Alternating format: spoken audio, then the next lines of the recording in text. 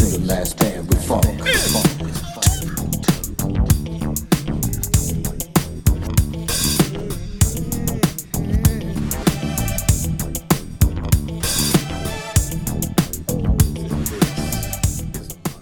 Welcome to season 4 of Amari Purple Talk.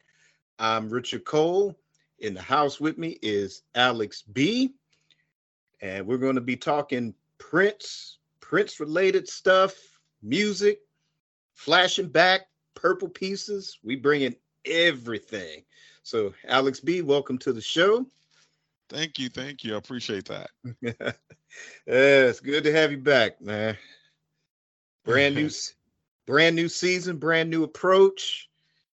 So we're going to just jump right on in. Actually, before we start the show, we're going to kind of take a serious moment, acknowledge the passing of Wally Safford, Prince's bodyguard, member of the classic Sign of the Times band, and Revolution, the family. He was part of those bands as well. Mm-hmm. And, I've never had an opportunity to meet him or anything, but there are a lot of people in the Purple musical singularity that have had great, beautiful things to say about him. A genuine person. So just want to celebrate him on this episode. So we're going to dedicate this show to Wally. And also, too, we're going to dedicate this show to one of the Purple Avengers, Mr. DJ UMB. So we're going to have a moment of silence for Wally.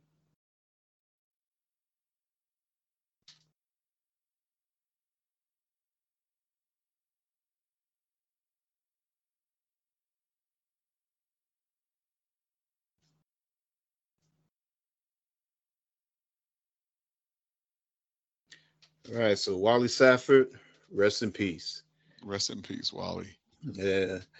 So, like I say, my memories of like the parade era and the Sign of the Times band, of course, the Sign of the Times movie. Mm-hmm. Um, I enjoyed that kind of R&B review dynamic, and Wally, Greg Brooks, Jerome, they or Cat later on. They brought some really great energy to that band. Yeah. Yeah. They brought like a different dynamic. It was so, even though it was opposite of what Prince was, you have Prince who, you know, for lack of a better term, let's say he's like the pretty boy. But then you have like, and not to say that Prince was not down to earth, but when you look at Wally, and you look at Brooks, and you look at Jerome, it was almost like you can really almost kind of identify with those guys because you knew people who kind of looked like those guys. We Right. really didn't. I really didn't have any friends that really looked like Prince, but I had a lot of friends that looked like Wally, Brooks, and Jerome. So it was always kind of cool to see the whole interaction between them. They just seemed like they were really down to earth, and like you said, to reiterate what you said earlier. I mean, I've never met Wally either, but I remember hearing him on a podcast, and he seemed like he was a really down to earth type of person. He seemed like he was really cool. Yeah. Um, didn't seem like he had his head up in the clouds, so to speak. Didn't seem like he was out of touch with reality. Uh, he was really cool. So it's uh, as you said before, I'm glad we kind of took that moment of silence for Wally, and I felt like I felt like he was a good person. But once again, I've never met him, so I can only go by what I've seen in TV or read about him in print or what I heard on the podcast.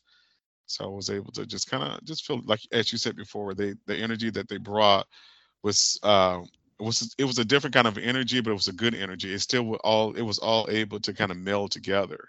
So that was one of the cool things um, about watching their antics uh, in the Sign of the Time movie, because it didn't take away from the whole message of the movie, and that's one thing I liked.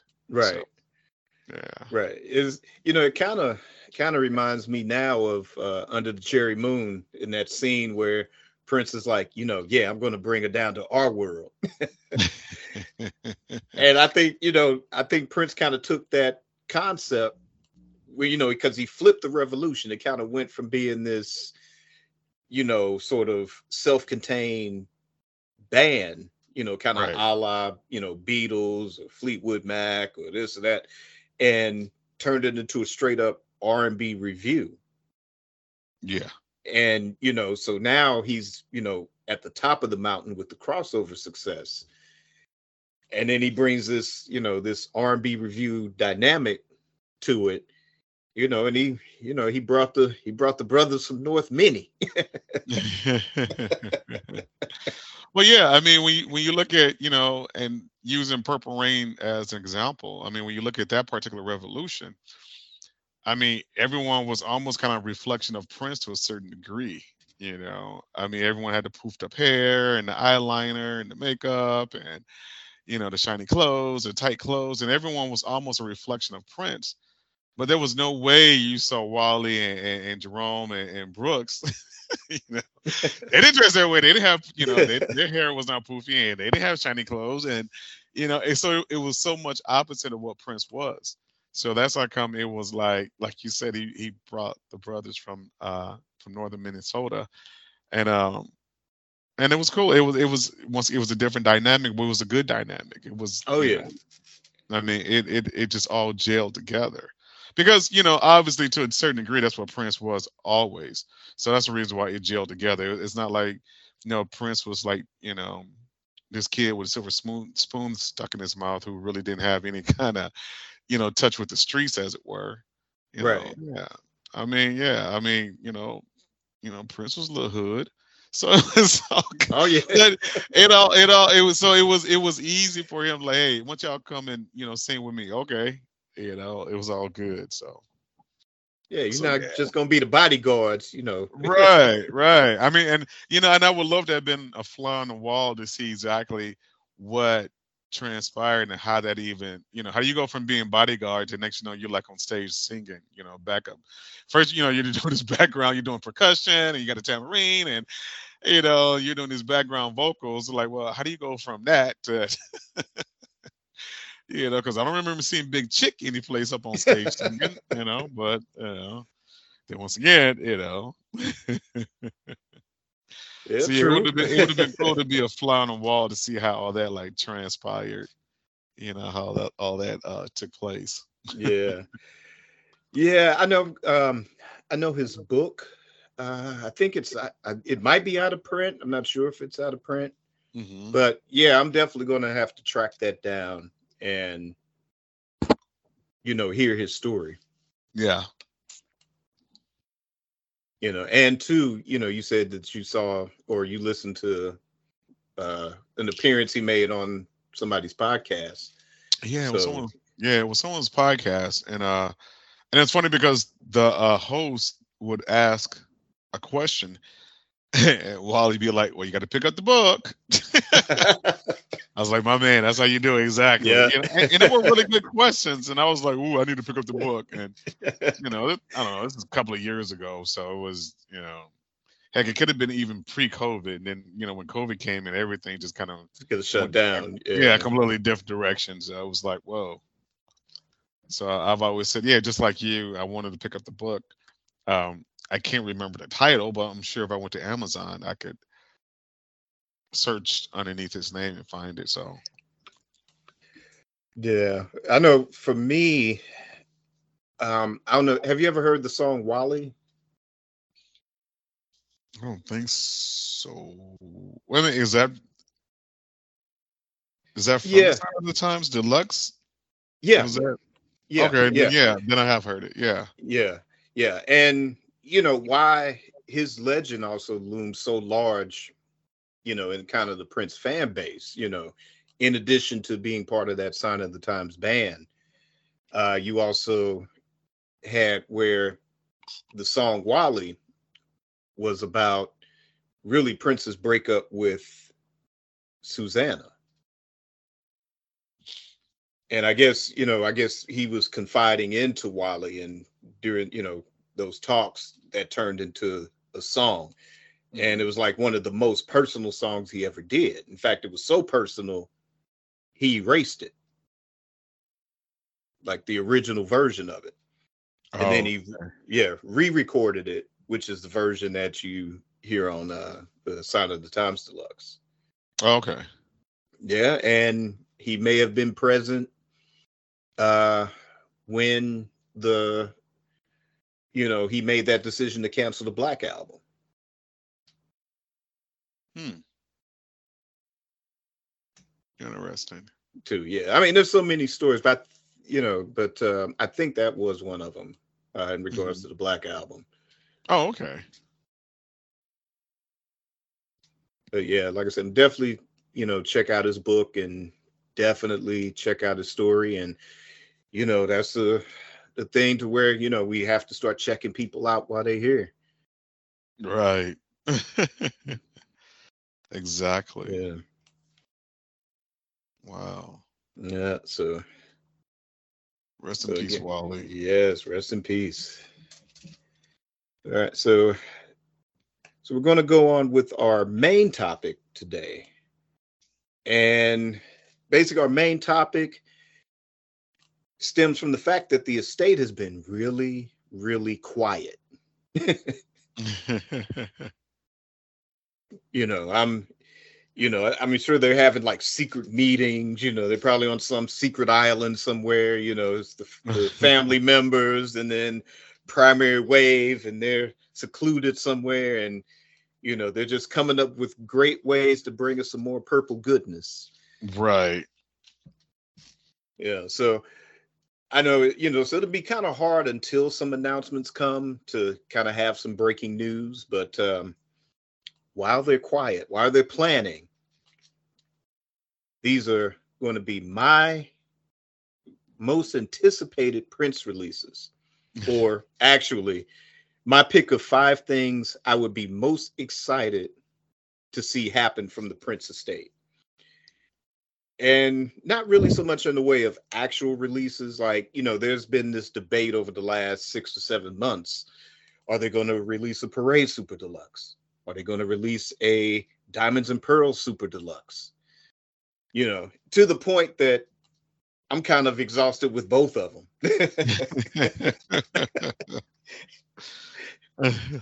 It's like, look, I want them to drop that Around the World in a Day Deluxe. Right. I hear you. Nothing else. No, just kidding. But yeah, but these are kind of just a few ideas, no particular order. Yeah. All right, so I'm going to start with number one, a separate archive label for non-commercial studio vault tracks, live albums from the vault, and include some fan-made recordings sold as physical media. Oh, some fan made recordings. Interesting. Yeah, because now the Hendrix estate, they've got this subsidiary called Dagger Records, and that's all it is. It's just like vault stuff. It's like demos, some live recordings, but they're not like the best made recordings. Hmm. And some of them, they've bought recordings from fans. Like I think there's one Jimi Hendrix live at Clark University. I think that was a total fan recording. So it's like it's one of those where it doesn't have the complete show because the guy that recorded it, ran out of tape in the middle, had to go back and put the second reel on. So, you couldn't release that as like a mainstream commercial release. But, Yeah. there are people that want to hear that show, Right. so they created this subsidiary label, that just sells stuff like that. I know one that I bought was Hendrix um, with Buddy Miles and Billy Cox, and it was the baggy rehearsal sessions. So this was them trying to, gel together as a band before they did that Band of Gypsies project at the Fillmore. Oh, that would be cool. Oh yeah, it is. It's nice. It's nice. And and then there are other like Frank Zappa, although it's not a separate label, but even while he was alive, he had this thing called Beat the Boots, where he got tired of people bootlegging his stuff. So he find out, what the best selling bootlegs were, and then he would just put them out himself, and it would be a, better quality recording, and he would go so far as to copy the bootlegger's artwork. I like that. Yeah.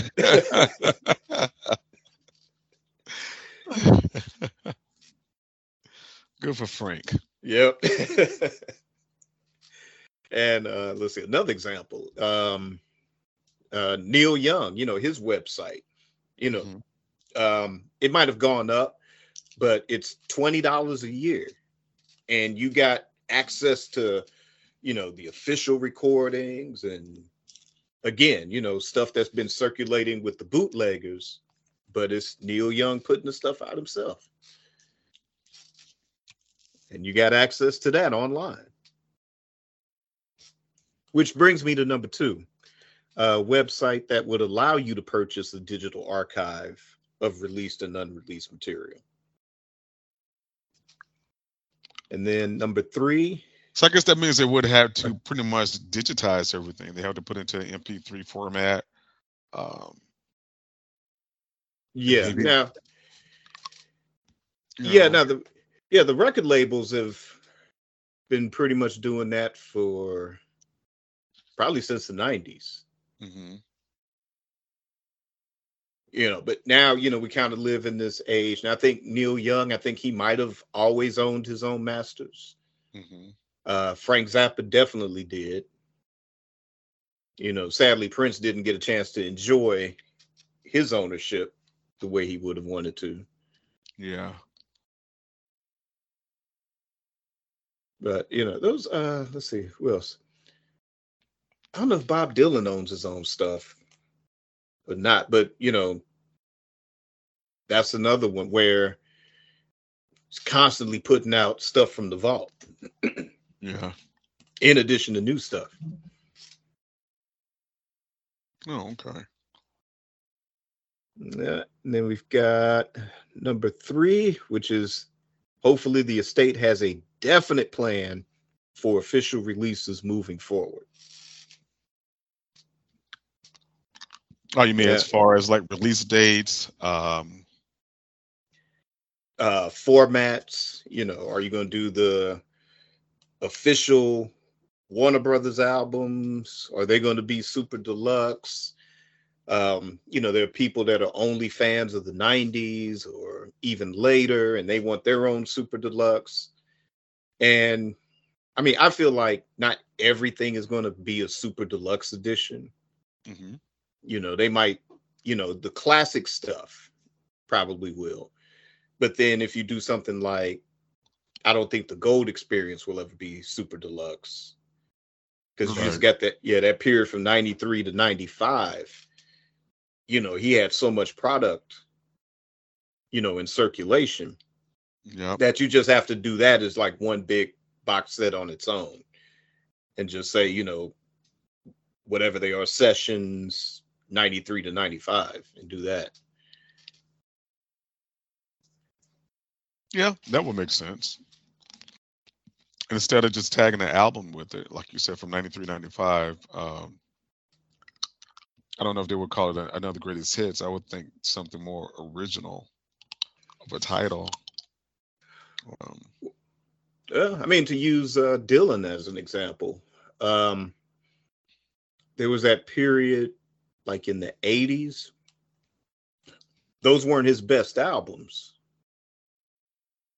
Well, I don't know. I don't want to say they weren't his best albums, but they weren't as favored amongst the fan base as like his, 60s material, maybe some of his 70s material. Um, but what they'll do sometimes with Bob Dylan is they'll do the range of sessions. Like I think that period was like 81 to like 85. Hmm. And then you just have a box set of all those sessions. But whatever the original albums were, they would just re-release the albums. Okay. Maybe remaster it or something like that. But it wouldn't be like such and such Bob Dylan album that was released in 83. It's not getting its own box set. Okay. So I get, but like I said, it's, now that they're in control of the Prince estate, what's the plan? Is there going to, instead of kind of how it was prior to it, where you got this, here, look, this is piano and a microphone. You'll love that. And it was cool. It was cool, but I would have preferred to have had that on a real Purple Rain Right. deluxe edition. And then to me, the first step in the right direction was doing that originals project where it was, Mhm. all the songs that we knew, like Jungle Love, Gigolos Get Lonely Too, Glamorous Life, Sex Shooter. You had those songs, but it was with Prince's vocals. Right. And to me, that was a step in the right direction. And then, they started hitting us with the pow and the wham with the 1999 and then the Sign of the Time Super Deluxe. Yeah. Even something like Welcome to America, that was another good step in the right direction. Hmm. But I think it was a thing to where other people were making these decisions. And it was almost like, well, let's throw something at the wall and see what sticks. And on top of that, there was all this money being made that it wasn't going into the pockets of the family. Yeah. Now granted, it was to help settle a lot of the tax debt, which is, yeah, that's business. Right. Taking the business first. So. Right. But somebody was getting paid something, and it Yep. wasn't the family members. So now that door is open to where they can start reaping the benefits, like I said, I hope, that they're coming up with a good solid plan, maybe listening to some of the ideas of the fan base. And, like I said, I think there's going to be some purple goodies to come, but I'll get to that in a minute. So number 4 is going to be Paisley Park to expand, to reintroduce full scale audio.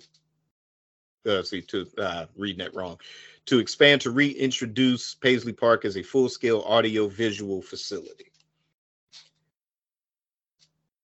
And, Oh, now the museum is cool. Now, honestly, I've never been. So, but I've, seen where they've had the celebrations and people always have a good time. They do have a lot of interesting things going. And I'm sure, it's kind of, it's Princess Graceland at this point. right. And yeah, that shouldn't change. I But agree. yeah, but I don't know how much additional land is on that property or if there's additional land adjacent to it that Prince may have owned or at one point to where maybe expand it to be, again, kind of be a major player in that area, to do recording, attract some major artists there to record, kind of like Jack White's studio. Hmm. Do that. Prince had originally built a huge sound stage. Graffiti Bridge was, filmed on that. Also, too, I forget the whole list of movies, but why this one sticks out, I don't know why. But Grumpier Old Men, that was filmed at Paisley Park. Some of that, Hmm. reintroduce it. And you can create jobs that way, especially for people in the industry, engineers, filmmakers. So as it stands right now, no one is recording. There are no recordings at Paisley Park. Uh, I mean, it's like a full-fledged studio. I'm surprised that they wouldn't at least rent that out. I mean, they couldn't, you know. I'm pretty sure people pay top dollar to record at Paisley Park. I mean, you know, they're yeah, like, you know, so that's odd to me that they wouldn't open it up, really. Huh. yeah. I think let's see, Beck. I think he might have recorded his last album Oh, okay. there, and then I think there was a project involving Prince's dad. A lot of the songs that his dad wrote, Hmm.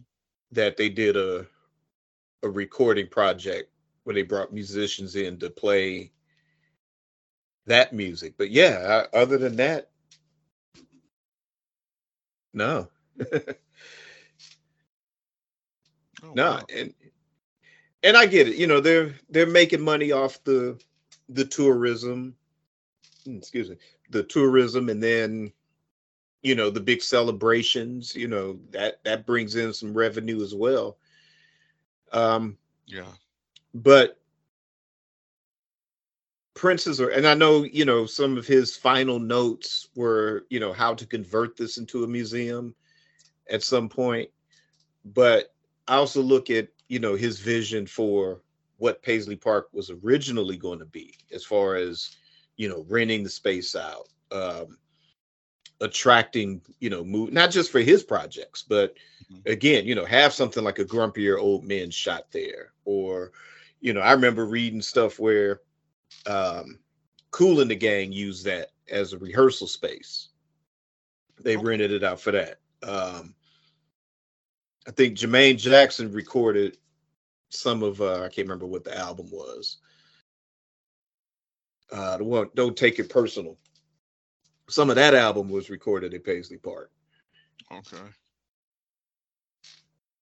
So yeah, I don't see why they couldn't, like I said, Right. expand it. Just keep preserve the museum, but maybe build in a couple of additional wings, and make it a commercial space. Yeah, it would make sense. Yeah. That's interesting. They haven't thought of that. I don't. Well, then again, I guess. I mean, there were just so many legal woes with the estate that you just can't go in, all willy nilly and say, "Hey, we're going to do this. We're going to knock down this Right. wall, and we're going to add another 10,000 square feet." And everybody's like, "Who's going to pay for it?" Right. Yeah. Oh yeah. Yeah. Yeah. You definitely have So to have some money come in for sure.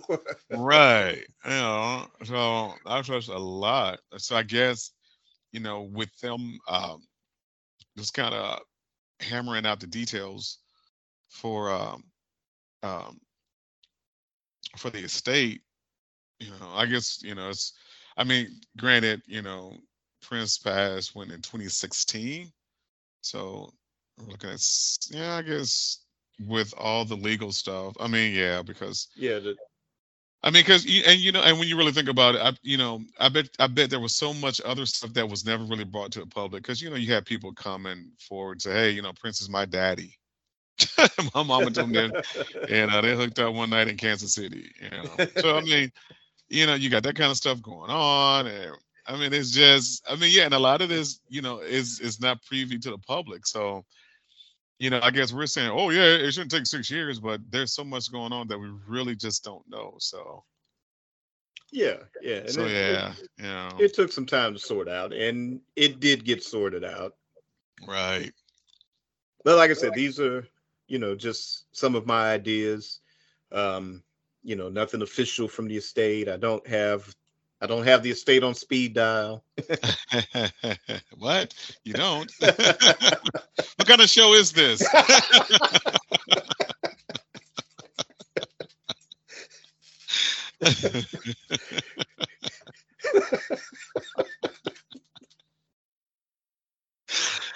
I'm So joking, man.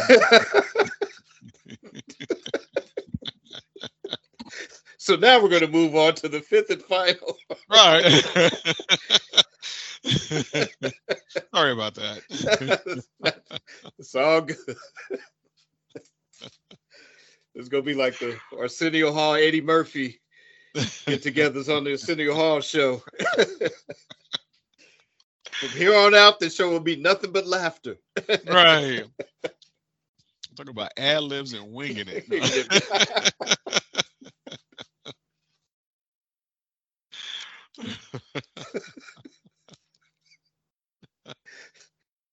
Okay, number five. Number five, the big one, the Uh-oh. Netflix documentary. Wait a minute, which one? What there was like a Prince Netflix documentary or No, there's going to be a oh Prince there's one to Netflix view. documentary. Oh, okay, okay. Yeah, it has been in production probably about the last couple of years. Is this the one that's wait a minute. Did they change directors? Are we talking about Yeah. this thing? Okay. Hmm. So the first I forgot her name, but she left. Yeah. Ava DuVernay. Okay, so and she left because I guess there was some type of differences in opinions with her in Hmm. the estate. Right. Okay, and I wonder what those opinions were. Okay. Yeah, I would say probably maybe the narrative of it. Maybe the story she wanted to tell Hmm. might have conflicted with what Netflix or maybe even the estate. Well, no, I Yeah. doubt. No, maybe not the estate, but I think more so Netflix. But then they brought in Ezra Elderman, and I Then believe okay, he's so I wonder what. So if what kind of problem would Netflix have with it? I mean, I'm I trying don't to. know. I mean, it's very hush hush. Okay. The only thing that has leaked, and this kind of stemmed from when they were interviewing Kat for the documentary, Hmm. and it was some things in there. I guess she didn't like, and was like, "Oh hell no, I don't want to be any part of it." No, and she started putting them on blast. And then you had Jill Jones, and then some other people to come out and say, "Well, they were nice to us. We don't understand what the problem was, but yeah, it seems on the up and up. It's going to be a good documentary. People are going to like what they're going to see." And eventually, Kat, I guess, did work out something with the Netflix, Hmm. the producers, and I guess probably under the conditions. Okay, I'll talk about this. I'll talk about this. I'm not going to talk about that, but so long as you don't cross that line. Hmm. So that's been the only thing that's leaked about it. Yeah. Um, Alan Leeds, I know he teased that it's really going to be good, Hmm. and some other things that I've heard as well, where part of the problem, as far as not having anything that's been released, for the end of this year, is because Netflix has sort of first rights to everything until so many, maybe a couple of years or something, until after the documentary is actually aired. Hmm. So barring whatever potential projects that were on deck before the family and primary wave took over, you know barring some of those, there's a lot of stuff that it's going to be years before we see it, Right. because and I get it, because you want this documentary to be fresh. You want it with a lot of stuff that maybe people haven't seen or heard before, Hmm. and and I've seen that with other things, whether it was box sets or whether it was documentaries, where you see all these great clips in these documentaries, and you're like, oh wow, I want to see that full performance of that. And Right. then a year or two later, then it's like yeah, here's this complete James Brown concert, or here's this, you know, Beatles live album or something like that. Yeah. So I get it, so that's why I'm really excited, just because of the buzz from a lot of the Prince camp saying that, this is a top-notch production. And plus I've seen Ezra Edelman's work too. I've seen, OJ Made in America. I've seen some of the 30 for 30 stuff he's done for ESPN. So I mean, the guy knows what he's doing Okay, for cool. sure. So I'm really excited for that. Yeah. So Alex, did anything on those areas kind of jump out, or did you have your own sort of top five? I just want to see more videos. I want to see more of Prince's performances. A lot of the European tours. Uh, I would love to see more uh, back during the days of Love Sexy, and um, I think I've seen a lot of the Purple Rain stuff, but I would love to see a lot of the Love Sexy tours. Um, I would say the Sign of the Times movie for me was that was just like it. Even if I saw like a tour of Sign of the Times, it wouldn't compare to the movie for me, because everything that for me that movie just has it was such a high bar. You really set the bar high for that. So, but Love Sexy, I would love to see uh any of those tour highlights. Um, with some of the Diamonds and Pearls. So I would love to see more concert performances, and whether they want to do, well, I guess right now, because DVDs are pretty much a thing of the past, so it had to be some type of streaming. So I don't know if Now, Netflix wait a is doing minute. that. Get off my show. No, I'm just kidding.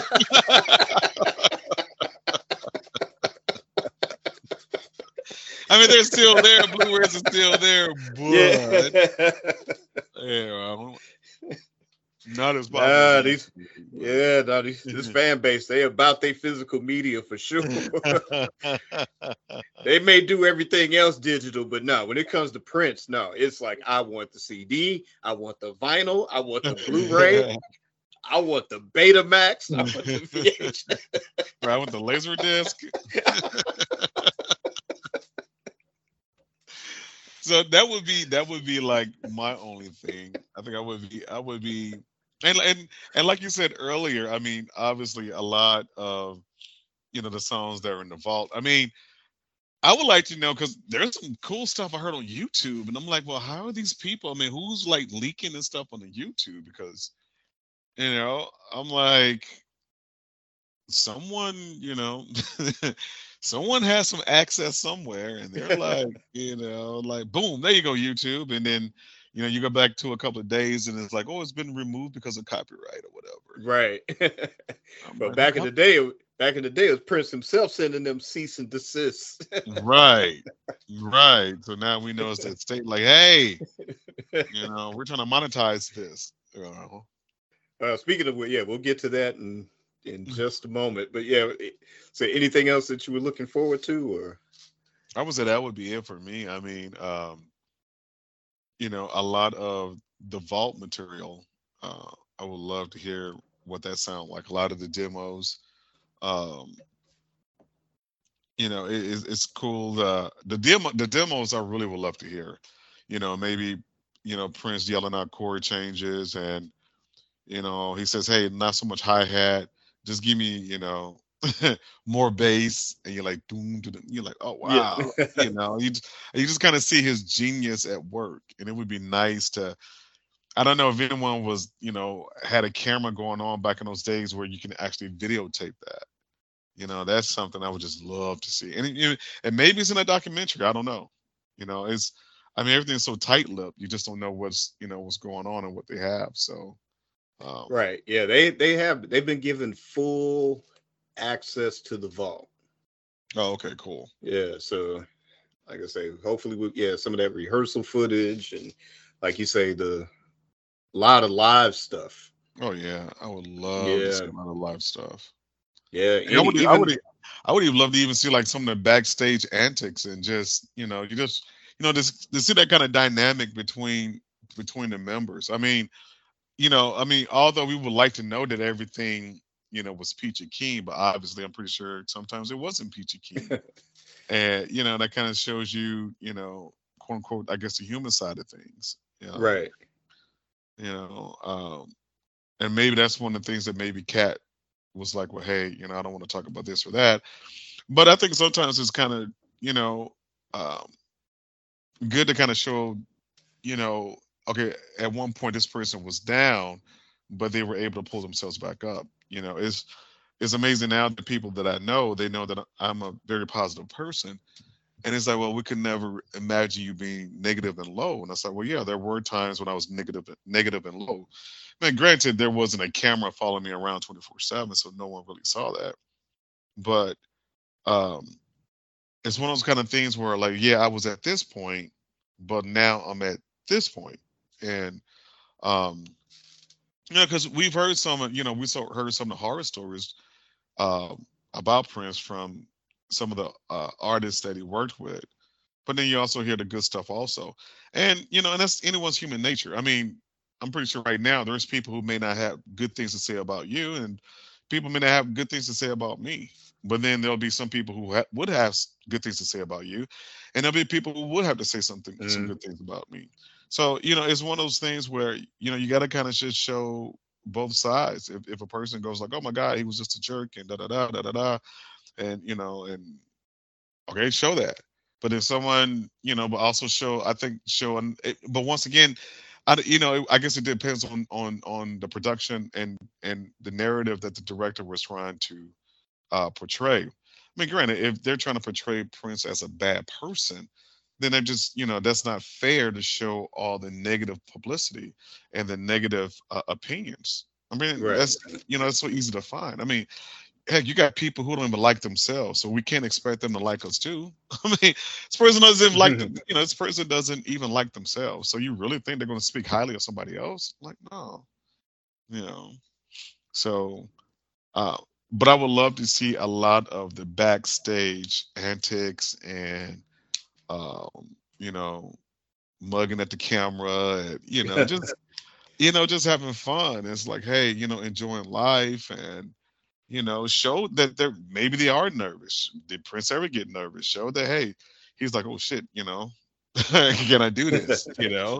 I mean, maybe show the other musicians. I would love to see the whole. I would love to see the whole band. Everybody. Show some of the insecurities to a certain degree. I mean, I still allow some type of privacy, but some insecurities. Can I play this bass line as good as Prince played it in the studio? That's one of my biggest fears. And it's like, and maybe they show later on that, wow, Levi went out there and just, he put his foot in that bass line and Yep. boom, and you're like, and then, it's like, yeah, a really feel good movie instead of making it, all about sunshines and rainbows. Let's, let's show, a balance of, as we would say, the good and the bad. But me being very positive, let's lean it towards. I want to still lean it towards a positive slant. So after you finish watching this documentary, that you really feel good, that you have newfound respect for Prince, and you're like, wow, you know, he really is a little bit more down to earth than what I thought he was. Because now, I mean, a lot of people, we all kind of tend to kind of put them way out there, and there's no way this person could relate to me. But then you listen to a person's insecurities, you're like, wow, maybe this person can relate to me. This person does know what it feels like to be nervous, or not to feel like, what it feels like to be not accepted by your peers, or what it feels like to, maybe not be good enough, or you think you're not good enough. And so I don't know. So yeah, so that's what I would like Yeah. to see. More live footage of More. concerts, backstage antics, really just show, Prince and his interaction with his band, maybe with even some of the fans, and just, more down to earth. I would love to see more. I would love to see more. video is what I would love to see more of. Mm. Love to see more video. The audio recordings I do want to hear, but I would love to see more video. Really like, hey, you know, And I think they'll do that. I think there'll be yeah. a soundtrack that'll come with it. Oh, Yeah, yeah. yeah. 'Cause it's where the money comes in at. Oh yeah. Remember, this is called show business Isn't it for a reason. business? This here business, Jack. You ain't too far Right. gone to see that coming. Exactly. This is show business. So, okay, Not yeah. friend, not friend business, it's show business. Right. Not friend business, show business. All right, so cool. All right, so now we are going to introduce a new segment to the show, and that is Purple Pieces. And basically just news surrounding associated artists or items surrounding any upcoming Prince projects.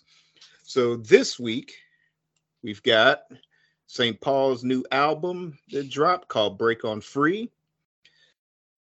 Andre Simone to bring the funk to the Hollywood Bowl, maybe one day. And then Morris Day announces new album Last Call, and a few other last two. And then Prince Estate warns corporations either respect the late artist's rights or suffer at your own peril. Ooh. All right. So, Alex B., which one of those topics kind of jump out at you right away? All of them. No.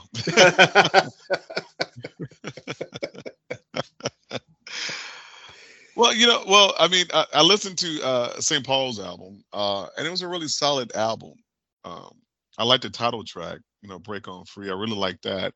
Um, I like that he had uh, another selection on the album called "Something in the Water," when he just kind Yeah. of talked about like the whole Minneapolis sound. It's like how everybody's funky, and I like that. And I've always liked St. Paul. I mean, I've always, when he led the family, and um, he's always been like, one of our favorites. So Yeah. um, it's good that he's still making music. It's good he's still writing music, and it's good that he's like, hey, this is what I'm doing, um, and I give him accolades for that album. Oh, yeah. You know. Oh, yeah. He's been, yeah, very consistent um, for a while. I've had a chance to hear some stuff that he had done, I guess, like maybe late 90s into the early 2000s. Hmm. Um, he's very proud of Minneapolis and, keeping that Minneapolis funk Yep. going. Phenomenal bass player. I really enjoy this album too. In fact, I'm going to get it on social media. I've been listening to it on streaming Hmm. on Apple Music, and I mean, good, solid material. I mean, I enjoyed F Deluxe. You know, it wasn't the family album part two. Right.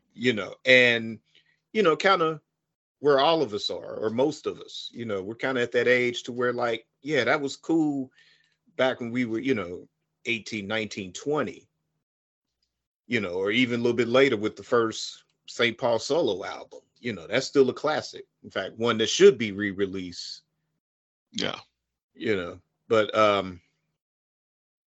I mean, he's never lost a step, Right. with anything he's done after that first solo album as well. So yeah, I recommend, yeah, definitely, pick it up on CD, or support it on streaming. And it's a lot of great songs. I know one track, you mentioned Something in the Water. Yeah, I Yeah. definitely love that one. But one I really gravitated towards was called Beauty Beyond the Darkness. Yeah. I remember that one. Yep. Yeah. And I mean, and St. Paul can do some ballads, but to me, this is like probably the best ballad he's ever done. Yeah, that was a good Mm, ballad. I did like that one. Yeah. Yep. So St. Paul Peterson, Break Off Free, go out, check it out, support it on streaming, go buy the CD, jump on Amazon. It's on Amazon, or ask your local record store to put it on the shelves. Record stove. So, you want to go buy St. Paul album? Where would you go?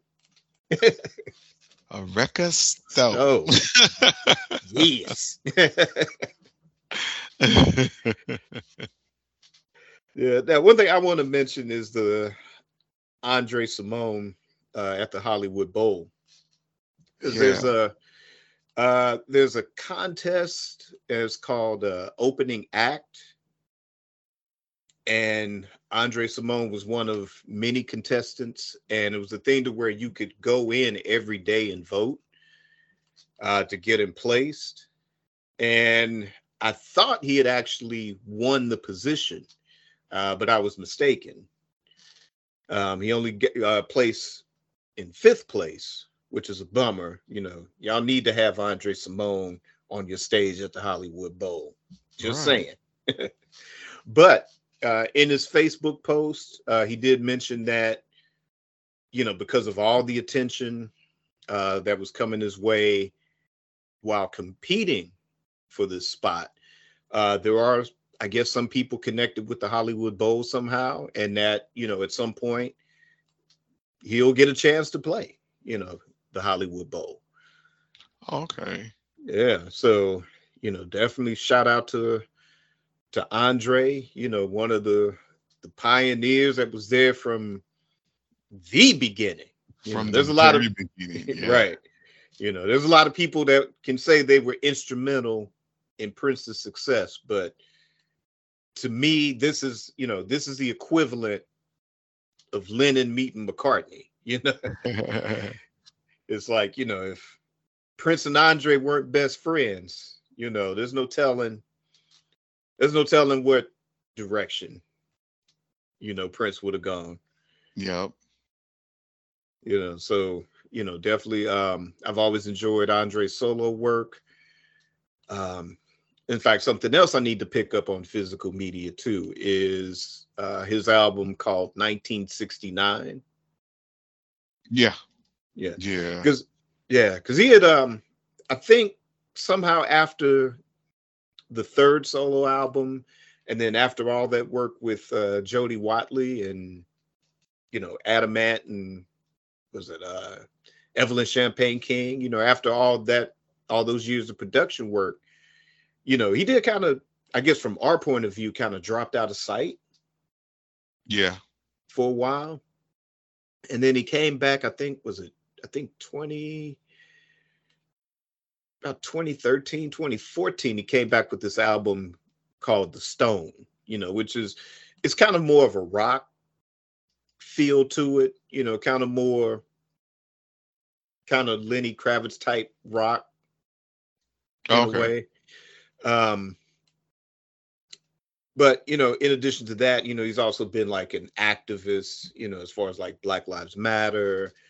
Um, Part of his involvement with this contest for the Hollywood Bowl, the opening act, um, a lot of their proceeds go to suicide prevention. Okay. So he's very active in that area also. But the 1969 album, again, it's in the title.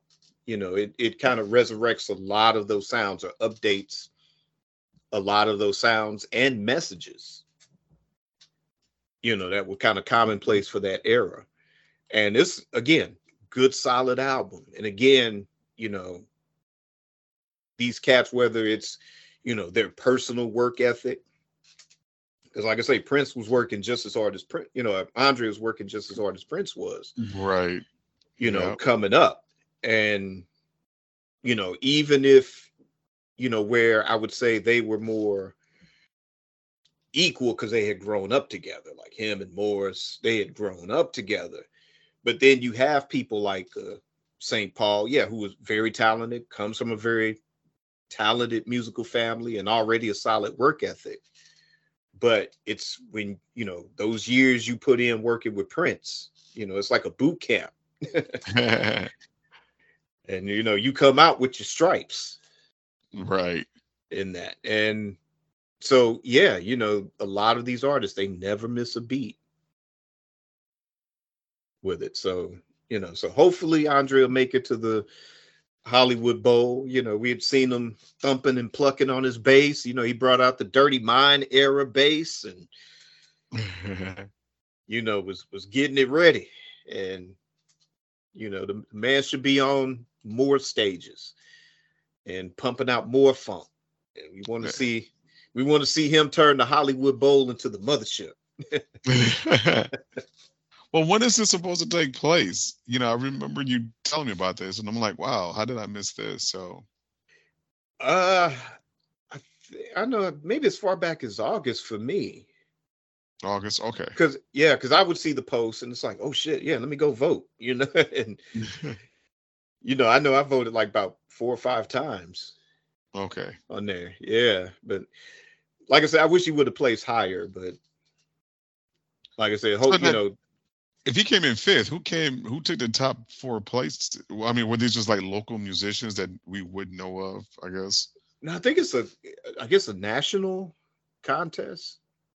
Oh, so this is people. Okay. Yeah, they do it every year, Okay. and and I guess they're I guess, whether you're, just kind of starting out or you got a little indie following or, you kind of somebody established like Andre's established, you can kind of compete to do Hmm. it. So, Okay. yeah, but I mean, we'll be good sports, but I don't know who won. We don't want to know. We wanted Andre to win. Right. Exactly. But like I say, hopefully, some people got to take notice and hopefully they can open those doors for him because he definitely deserves it. Oh yeah. Yeah. I guess the next thing, this is pretty big. So Morris Day announces, well, at first, when I was preparing for this episode a couple of weeks ago, it was Morris Day announces new album entitled Last Call. I was like, okay, cool. So we're going to talk about him dropping a new album, and then he's on his social media talking about this is the last album. This is going to be the last tour as a solo act. And he's going to hang up the Stacey Adams. Yeah. Well, that's what they all say. So, Well, but now there's an article in Billboard uh-huh. magazine. Well, not an article, interview with Morris in Billboard magazine. And he says, yes, he is retiring as a solo artist. And he is getting into other things. Right. Here's the but, though. He says, if the original 7 want to get together and do something, I'll be down for that. Okay. So, I know it's been a huge mess over the last, I don't know, almost year, 6 months to a year, Hmm. where the people running the Prince estate at the time, barred him from having to use the name the time in any way, shape, or form. Yeah. So I'm going to speculate. I'm going to speculate that now that the remaining members of Prince's family and Primary Wave, I'm going to speculate that they are talking to Morris, or they've already talked to Morris and managed to work something out. And maybe that might involve getting the original members back together. Maybe to do one more album and then maybe do one more tour. Wink, wink, nudge, nudge. Right. Yeah. I wish I had millions right now myself. I'd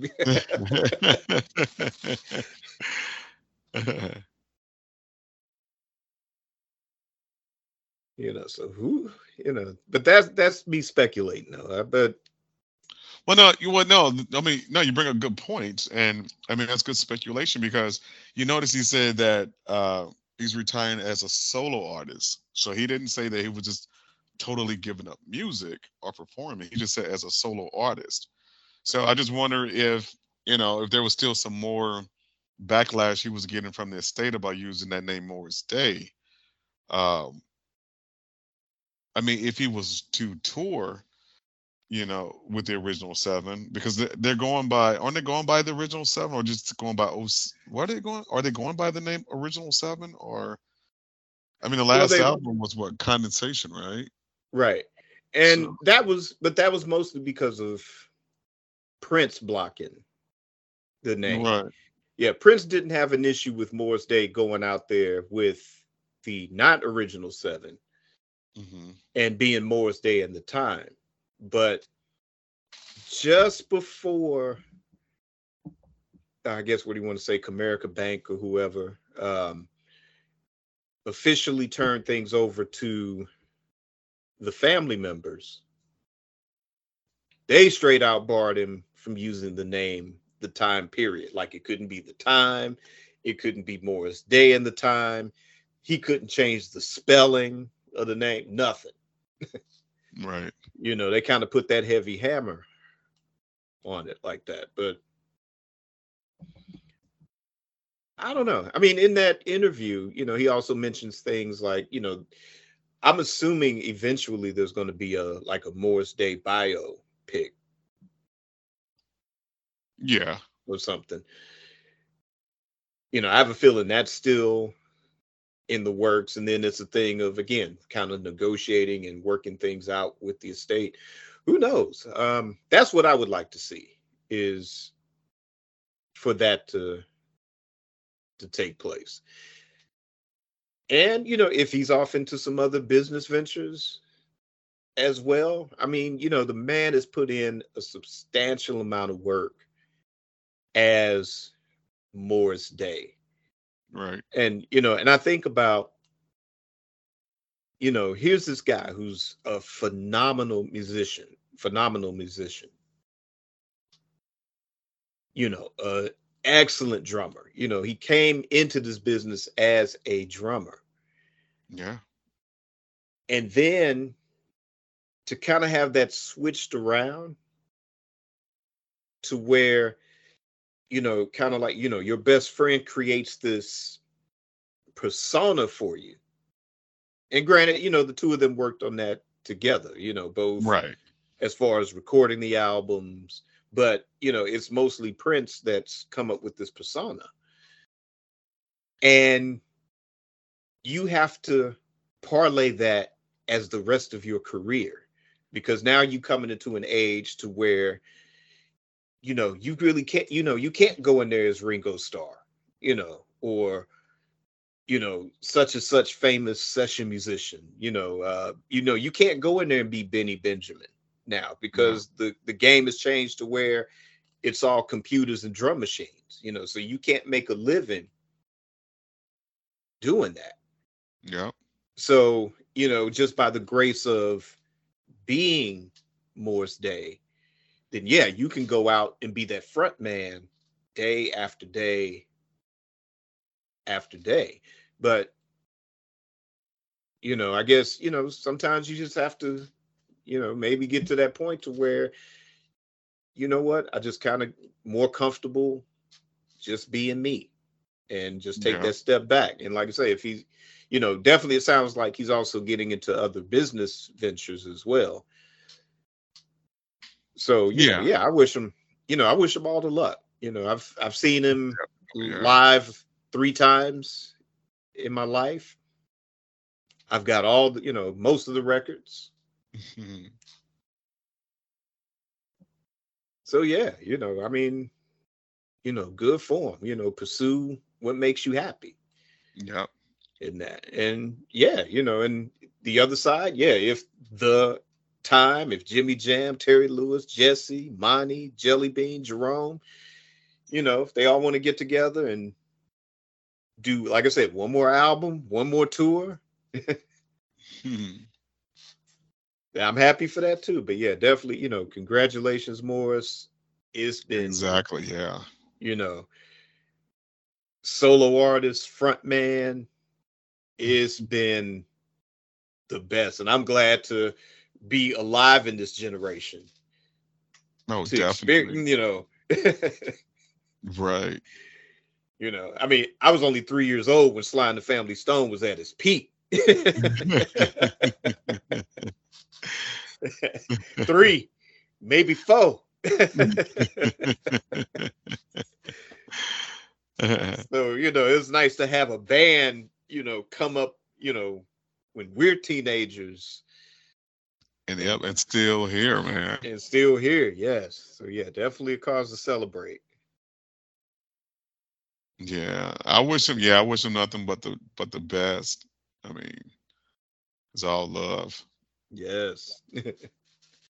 Because, All right. like I Okay. guess I don't know if you do acting or I mean, I don't I mean, he could have some things in the works. So Oh that's yeah, good. yeah. There's a lot when you read that interview. There's a lot in between the lines for Okay. sure. All Yeah, and right, like I said, good. that was a big one. So yeah, but we'll report on it as we get the news, folks. All right, so now we're going to go to another new segment of the show, and that's the flashback. And this week's flashback is going to be Graffiti Bridge, the album, the movie. And the reason why I'm talking about both, because it's kind of in this episode is in this weird in between. It was too late for the anniversary of the album, and the movie dropped like November of 1990. Okay. So yeah, so it's in this weird place. But I guess you can't talk about one without talking about the other one. So Right. um, Graffiti Bridge, it was hyped as the sequel to Purple Rain. And, it brought the time into it. Not only did it bring the time, it brought the original time, which is what the Purple Rain movie didn't have. They had the time, Right. but it was only halftime or part time. But Graffiti Bridge had the full time, Right. and you had Jill Jones coming back, and you had George Clinton in the mix. You had Mavis Staples, Tevin Campbell. The I guess the kind of introduction of Ingrid Chavez.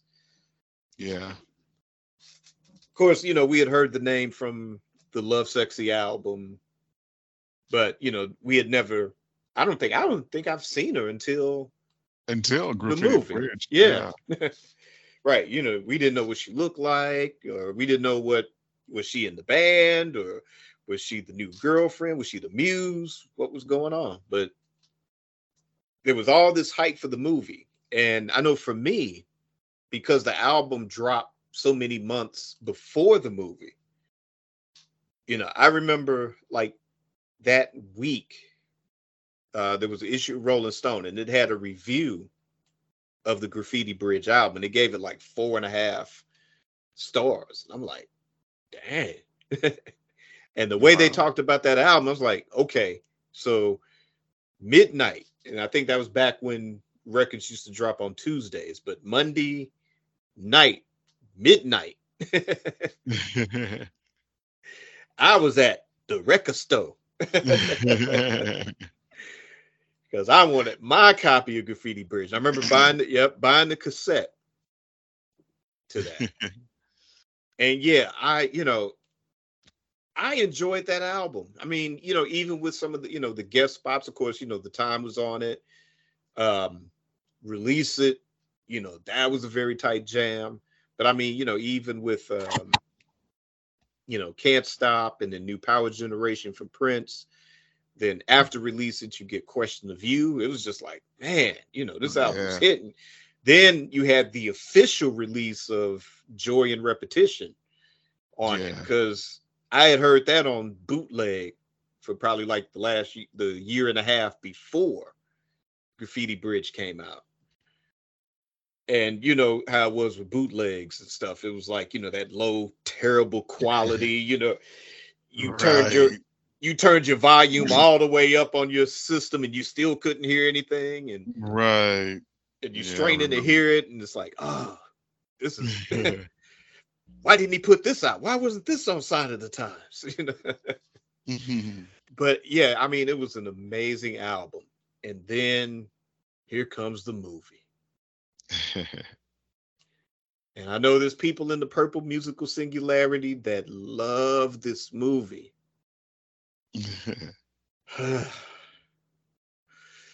I'm sorry.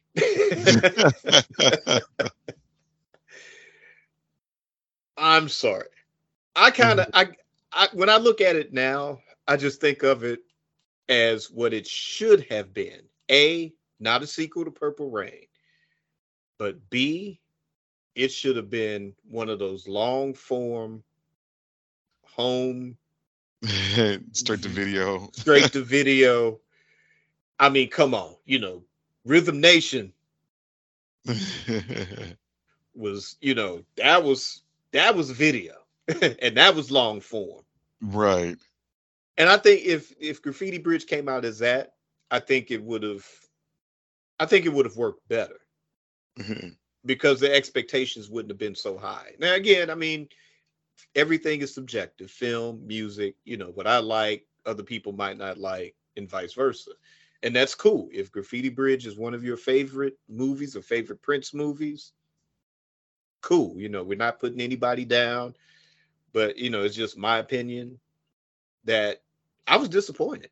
You know, I was in San Francisco, and it was one of those things like with the rest of the band, I should say. It was and I knew that was a bad sign, because I was like, hey, yo, I'm gonna go check out Graffiti Bridge. Y'all want to get to, because we'd seen Sign of the Times Right. twice. So I was like, cool, let's hang out. Let's go check this movie out. And they're like, oh, well, I got something to do. We're gonna check it out next week. And I was like, well, cool. So I ended up going by myself. And I tell you, I think I was like one of maybe 5 people in that whole theater. Wow. I mean, that's how bad the movie was, especially word of mouth. Yeah. And I know it was like, because I know I didn't see it opening day or anything like that. It might have been like maybe a week or so later. But yeah, and yeah, I just kind of walked out feeling just disappointed. It was cool seeing the time Right. and everything, the original members, and they did their job with what they were given. It was cool seeing Jill Jones in there. She should have had a bigger part in it. And again, nothing against Ingrid, Chavez or anything. She's a great person. I know some people that have actually worked with her. Great person, but just for that, and I'll cut her some slack, because that's your first film as acting, or first time Right. acting in something like of that scale. So I'm not going to put that down even, but yeah, it wasn't. Yeah, it wasn't the greatest cinematic experience. And some of the performances in the film, those were great to see, which is why I don't demand my money back like other films like Ninja 3, Superman 4. Ninja. Oh my goodness. Oh, is that the movie where they were running around with ninja headbands? They actually said ninja on the headband. You're like, oh my goodness. Okay, we're going to take a couple of minutes to talk about Ninja 3, so that way this doesn't become an inside joke. I'm going to tell you, me and my cousin went to go see that movie. And we walked out of that movie maybe the first few minutes in, and I'm gonna tell you why. Okay. Because there was this ninja, he was running around and he was killing folks. The police show up, and it had to been like about, oh God, like 20 cars full of cops. And they got the ninja cornered. Every cop shoots the ninja. And you think like, oh shit, well that ninja's dead. I guess maybe another was gonna come for revenge or something. No, this ninja gets up. They shoot him another 100 times. He gets up again. They shoot him another 100 times. He gets up again. Now, by the fifth time this dude got up, we were like, oh hell no, we up out.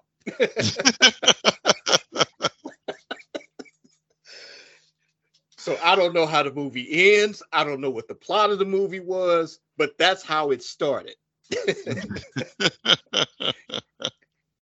And I still want my money back from that. Oh man. And Superman 4, I still want my money back from that. Bring me the woman or I will hurt people. Right. No, wait, the people. All right, so back to Graffiti Bridge. Yeah. So no, I don't want my money back from Graffiti Bridge. Cool. Yeah. Right.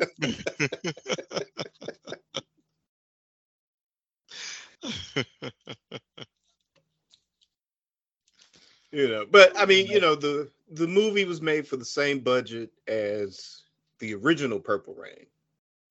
And Prince, Wait a minute, admits, wait a minute. So the money wise, it was the same money. yeah, and I don't even think, yeah, it didn't even break even. Too, I think it was about $1 million short of actually breaking even. Now, mind you, Wow, there's I the didn't know that. I thought it was cheaper. Okay, because even okay, so when you look at the quality, even just the film itself, and when I say the film itself, I mean like the actual film that this was shot on. It even looks cheap. It doesn't look like it's the same film that was used for Purple Rain. right. That's It what. was well, it was shot all on Paisley Park. Right. Maybe, yeah. So Which was they, yeah, yeah, so they built it like an old Hollywood studio film yeah. like that, which that's his vision. That's what he was going for. Then too, there's a lot that was kind of lost between the original draft of the script and what made it or actually made it to film. Because Hmm. first there was a draft that he wrote with Kim Basinger, or that might have been the second draft. I think he had this as far back as Parade, even. Oh, But okay. yeah, but then there was a point where Madonna was supposed to have been in it, and Hmm. then Jill Jones had a bigger part in it, and then he got mad at her and cut her part down to what it was. But yeah, I mean, and like I said, he kind of knew going in that he wasn't trying to make a big blockbuster. Right. He wasn't trying to film Batman 2 or anything like that back then. But I don't know, it's interesting to see like what, I wonder what the original draft was, if that's circulating somewhere, and how much better.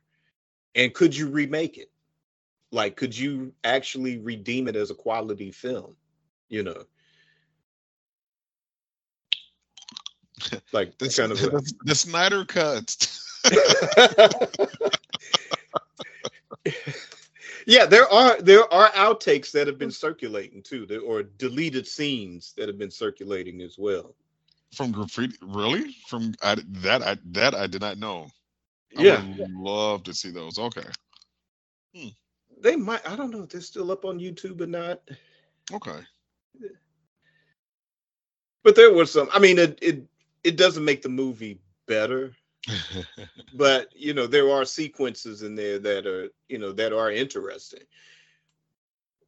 Like, I mean, you probably could have swapped out some scenes here and there, and like I said, it Yeah. wouldn't have made it a better film, and I don't think it wouldn't have helped the narrative of the film.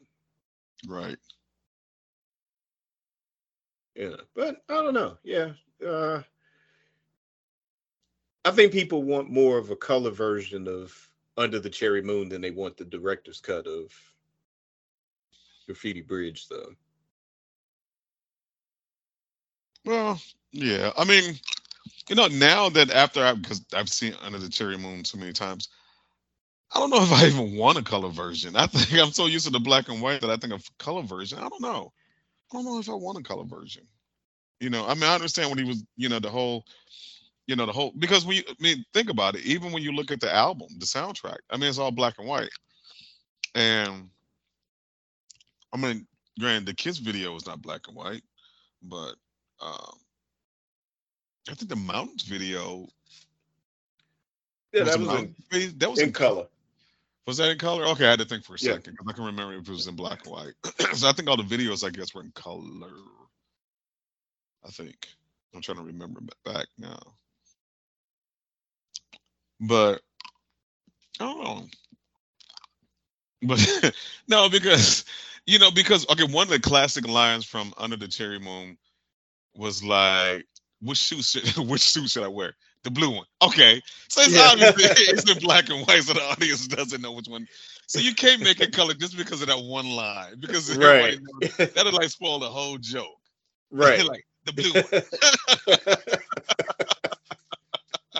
and everybody's like, which one is the blue one?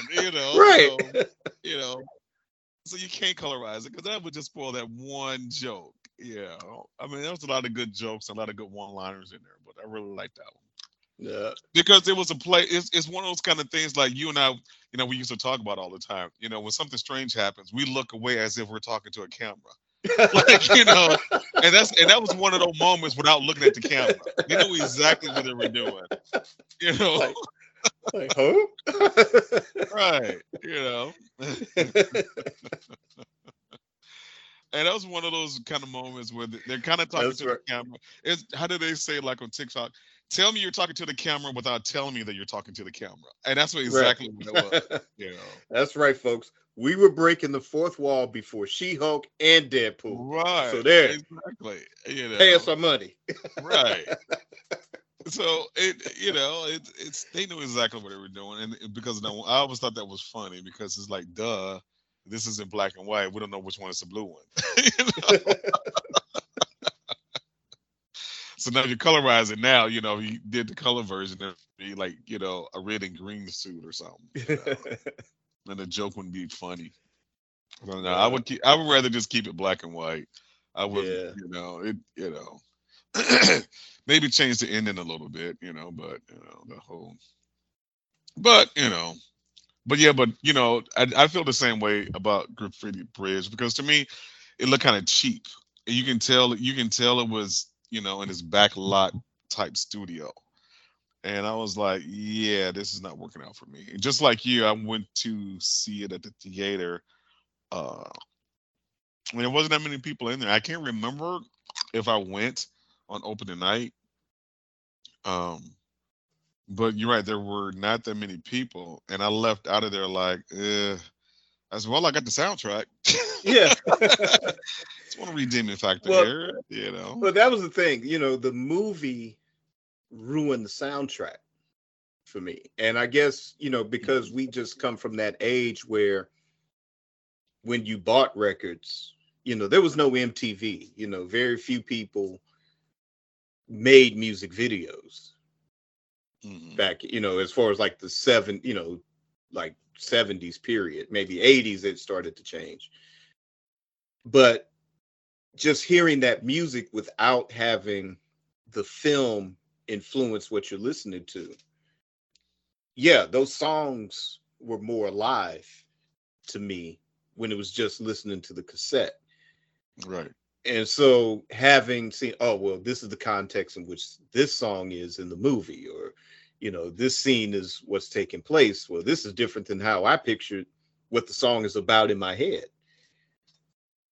Yep. So, yeah, so it really took me, all these decades now to think of Graffiti Bridge as a long form video and not like a major cinematic production, Yeah, you know, right. and And that's how I think, and that's like I think it had a different effect on me because I looked at like a long video.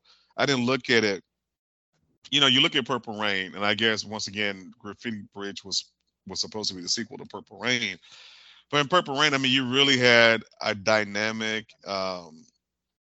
cast of people. There were complex characters. You can see the strained relationship between Prince and his parents. Obviously, no one was really that deep in Graffiti Bridge. It was, it was very surface like. You really didn't get into the psychic of some of some of the main characters. I mean, I don't know if they want to say, well, hey, go look at Purple Rain to understand how Morris Day act. I mean, you really didn't really get into that. You really didn't get into the heart of the characters the way that Purple Rain got into it. So for me, mhm, it was like you said, it was like a long form video. And when I walked out of there, I felt like, oh, I just pretty much seen like an hour. What was it, an hour and 90 minutes? I think of video, and basically for the album. And for me, it was just a long form video, and I really didn't look at it. I mean, I had my hopes were up, but halfway through the movie, when I'm just looking at this awful, backlot set, and I'm like, this don't even seem real to me. It just doesn't. I can't get into this the way I got into like Purple Rain. right, And of course, everyone would say, "Well, hey, yeah, there can never be another Purple Rain," and I think it's one of those situations. Even when they were making it, they didn't realize how big it was going to be, and and sometimes those are the best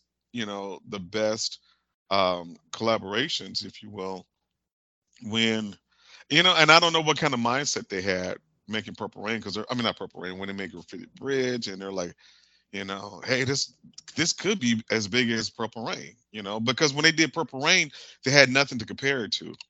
It's like we're doing this movie, we have these songs, and we're gonna make up this rivalry between your band and that band, and then your father's gonna try to shoot himself, and da da da, and you well, know, see, that's the thing. I think it was supposed to have been something else that he had been kicking around in his head, and I don't think it was a sequel to Purple Rain when okay, he first drafted it. Then you had where the original members of the time, they were talking about getting together anyway, and they wanted to kind of do a film or something. I remember there was one rumor where it was the time, and then Janet Jackson was going to be in a film at some point.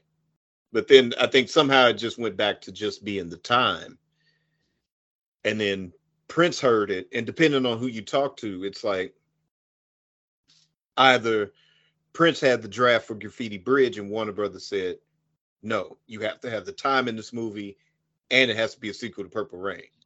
right, I can see Or, yeah, or that. the time was trying to get their movie put together, and Prince came in and said, well, hey, you know, I'll do it. And then it ended up as Graffiti Bridge. Somebody has to do a documentary or something Right, on that, like like the death of Superman Lives. What happened? And somebody has to do the death of Graffiti Bridge. What happened? right. No, that On would be that, nice. Yeah. but but I mean, it's still a part of Prince history. Like I said, there's a fan base that loves this movie, and I guess I can kind of see it too. Like they love it the way people love something like Rocky Horror Picture Show. That has just its own audience. Well, yeah, and you use the example of Janet Jackson, Rhythm Nation. I mean, look at it like a long, like Thriller. Look at it like a Yeah, long form video, and when you look at it from that perspective, through that lens, you're like, you know what, this is actually pretty good. yeah. You're like, yeah, this is pretty good. I mean, one of my favorite songs is "Weak and Funk," and I wish it would have been more of that in there. I think they only had a snippet of that, if I remember correctly. Well, I tell you, the Purple Rain Deluxe Edition. Oh well, yeah, I've heard that version. You've Yeah. heard that? Yeah, Oh yeah, yeah, yeah. that's The that's the original. the original version of Weekend Funk and Right. what what word they used instead of funk. So yeah, Right. yeah, that was pretty good. Yeah. So yeah, so when I changed my perspective and I like okay, so I looked at it just like a long form video. It was Thriller to me. It was Rhythm Nation. This is Pretty Bridge, and they just happened to release it in a major as a major movie or whatever, or in major theaters.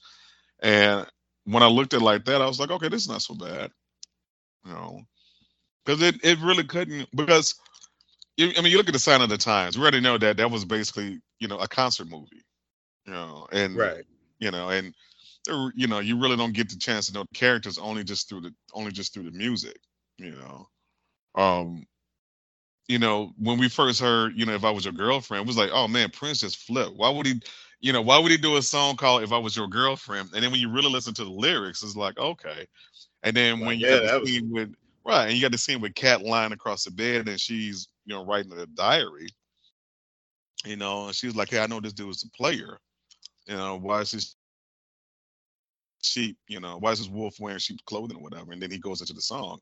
And it was just like it was perfect. It just added it added more depth the to the song. yeah. And it was like wow. And so Sign of the Times just blew me away.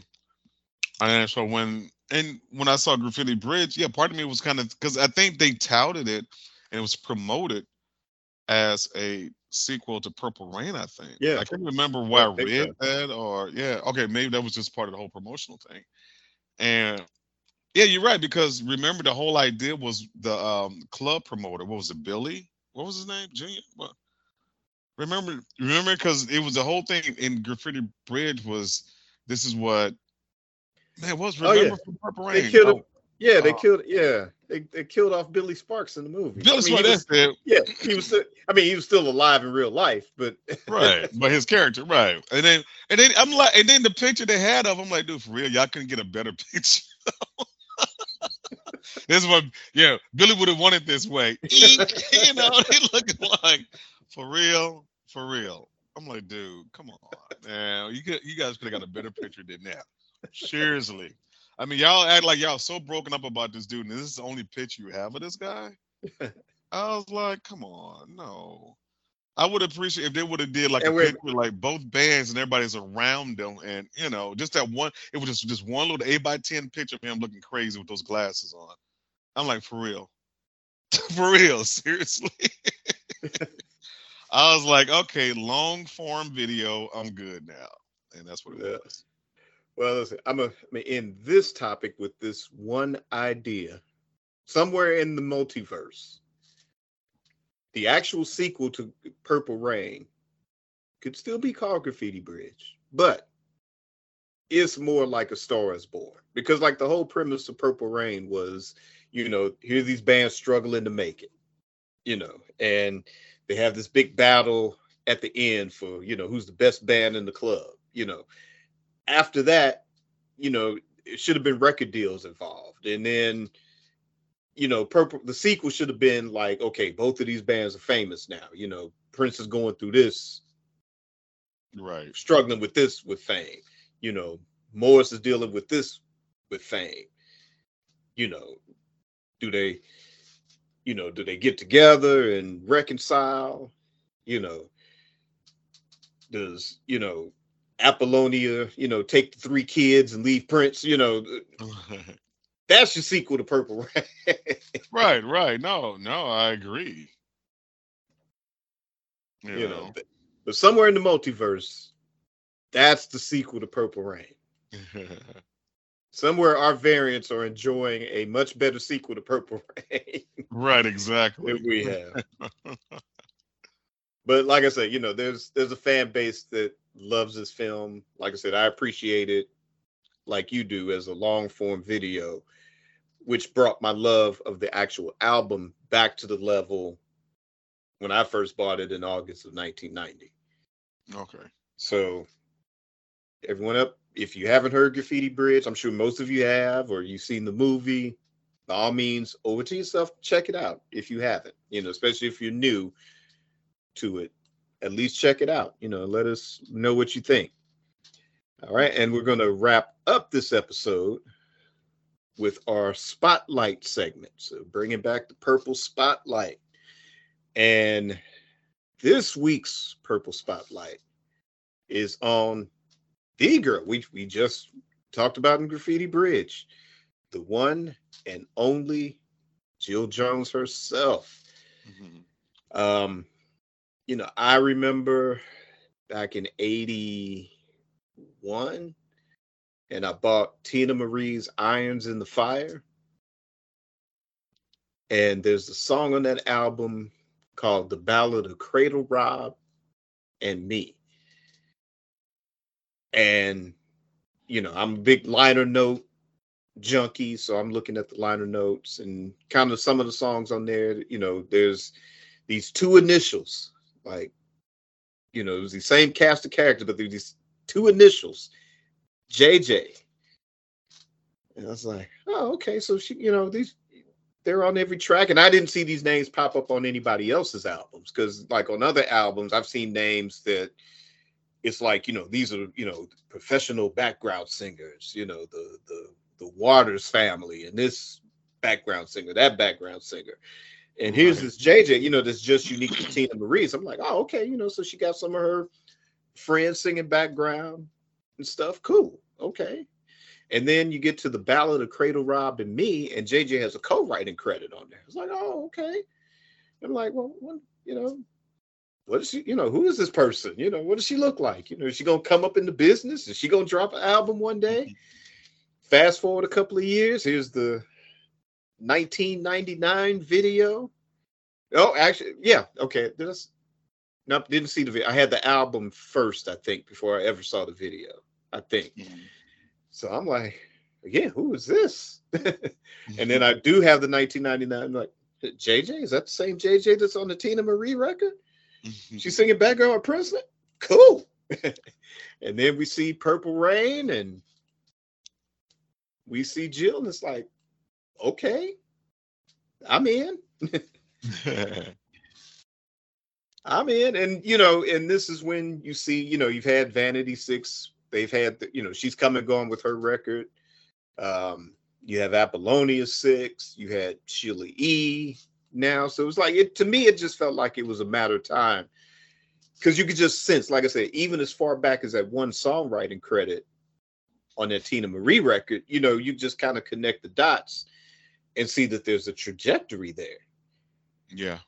And, so 84 goes by, 85, 86. And then fast forward to 87. And I don't know, did we buy that record the same day or not? We could have. I remember buying the 45 to Baby You're a Trip. Because I think the B-side was 77 Bleecker Street. Oh, Mia Boca was the single. Mia Boca. Okay. Oh, so 77 Bleecker Street must have been the next single, I think. That was the B-side. Because I didn't hear that till years later. What, 77 Bleecker Street? Right, because I just bought the B-side. What was the B-side to Baby You're a Trip? Oh, see, that I don't know. I thought it was. See, I always had the.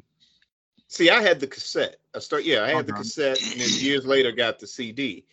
But it wasn't until it's probably like my last year living in California.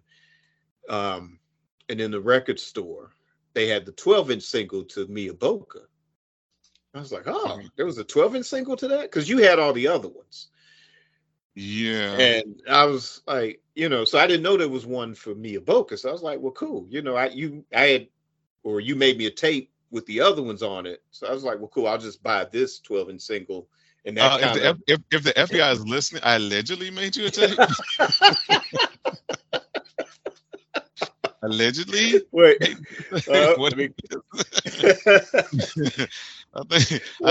do believe you bought I gotta do my iced tea from the Freedom of Speech Watch What You Say album. Say FBI warning, what a joke. Hit record on my dope remote.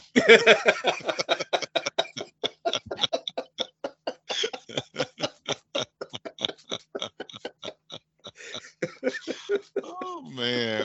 Oh man. Now, see what had happened was, see, nah, what I did, see, you bought those, and so I went out and bought them too. Oh, okay.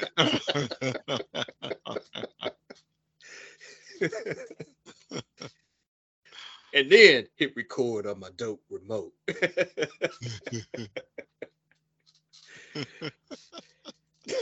Oh, oh man. Oh man.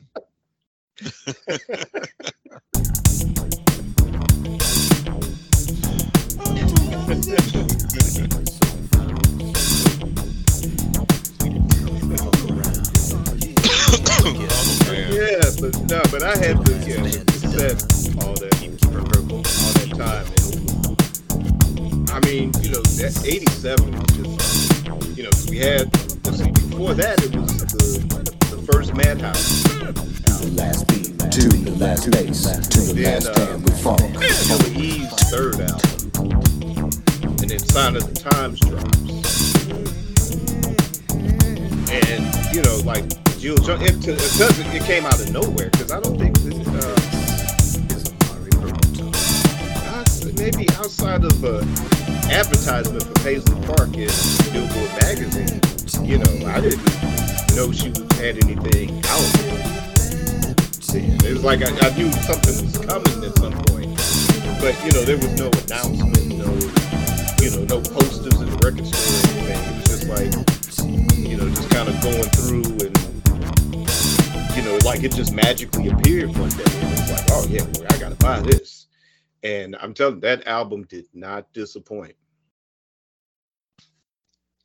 No, we're talking about the first one, right? Yeah, well, she has the only one that's on Paisley Park. Um, She's had albums.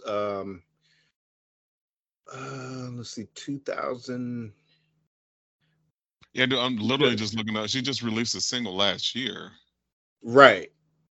Yeah. Yeah, which I mean, again, like I said, the level of consistency. When people are talented and good, it's like even if it takes them 20 years, they just never miss a beat Right. with that. Yeah, that song was amazing because that one's kind of, to me, like I say, more of a homage to Tina Marie's ballads.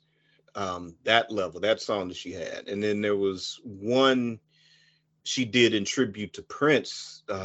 That's it's so emotional, it's hard to listen to, but I mean, it's still a great song, and these are songs that should get way more attention than what they have been. But even before those two singles, she's had about maybe two or three albums that she's put out independently, on different or with different labels. Yeah. Yeah, I think one album was called Two, and that was very good. Which it's different. It's not like the Minneapolis sound. It's more contemporary. It's more trying to find the word. It's more industrial type of sound, more of a dance club sound Oh, to it. the two album. Hmm. Yeah, I'm looking at some of these album covers. She was very interesting here, Jill. All right. 2009. Yes, 2009. That's where I was trying to think because I remember it was Uh, kind of the age of social media, look, and she was real kind quick, of and the beginning of it. Yeah, and she was self-promoting it, and it okay. was like, oh, okay, yeah, I'm gonna check it out because, like I say, a lot of times, it's not like, oh, people stop being interesting when Prince stops writing the songs. It's like, no, Prince didn't, outside of that, I would say outside of maybe one act, which, kind of snowballed into this thing of, and granted, yeah, he was involved with a lot of some of his proteges and stuff, but I would say the long and short of it, these are not weak people. Right. They're strong, and they have talent, and she has a voice, an amazing voice, and those were good songs. And I think she had I know kind of you and I thought in the beginning that, the way the credits were always lined up, that either she was like the sole lyricist to a lot of those songs, Yeah. and we were just eating up because, I mean, like I say, Tina Marie was that good. In fact, in my head, every song Tina Marie did was about me. But but like I said, but I mean, she is a good writer. Obviously, she co-wrote stuff with Tina Marie, Right. and some of those credits were Prince co-productions. And I guess the image, because now that we know that it was like, oh, Prince was more involved in this area, whatever, it did kind of take some of the mystique out of it. Yeah. But still, at the end of the day, there's still great songs, and at the end of the day, she still sang the hell out of those songs as well. Right. Yeah. And that album stands the test of time, with a lot of people in the Prince singularity here, and it's one that deserves a reissue, needs to be remastered and reissued, and to where people can get it and not pay, several $100s for the vinyl or several $100s for the CD. Is that how much it's going for? In some circles, I think you could still find a decent copy of either one at a decent price. I know I still have the cassette. I lost my CD. I think I still have my CD, and I think I have the 45. So yeah, now the Mia Boca 12-inch I still have. I do have physical copies now of the other 12-inch singles, folks. But yeah, I mean, yeah, that hopefully if the estate listens to the show, and we know they do, they tune in every week. Right, they're like, we need guidance. What do we do? Amari, talk.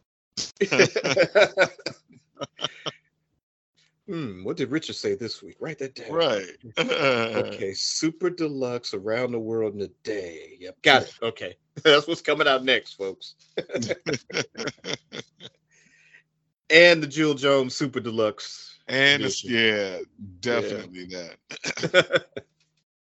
Definitely. But it does deserve to be rediscovered. And, like I said, a lot of us, replace either our worn out copies or lost copies. Oh yeah.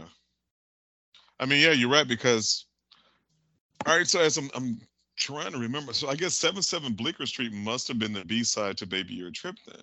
No, it was Mia Boca, because that's when I first heard. Boca is the B-side to Baby Your Trip. So then 77 Bleecker Street. Okay, what's the B-side to Baby Your Trip? Well, that I don't know. I didn't know there was a single. Yeah, there was a single to Baby You're a Trip.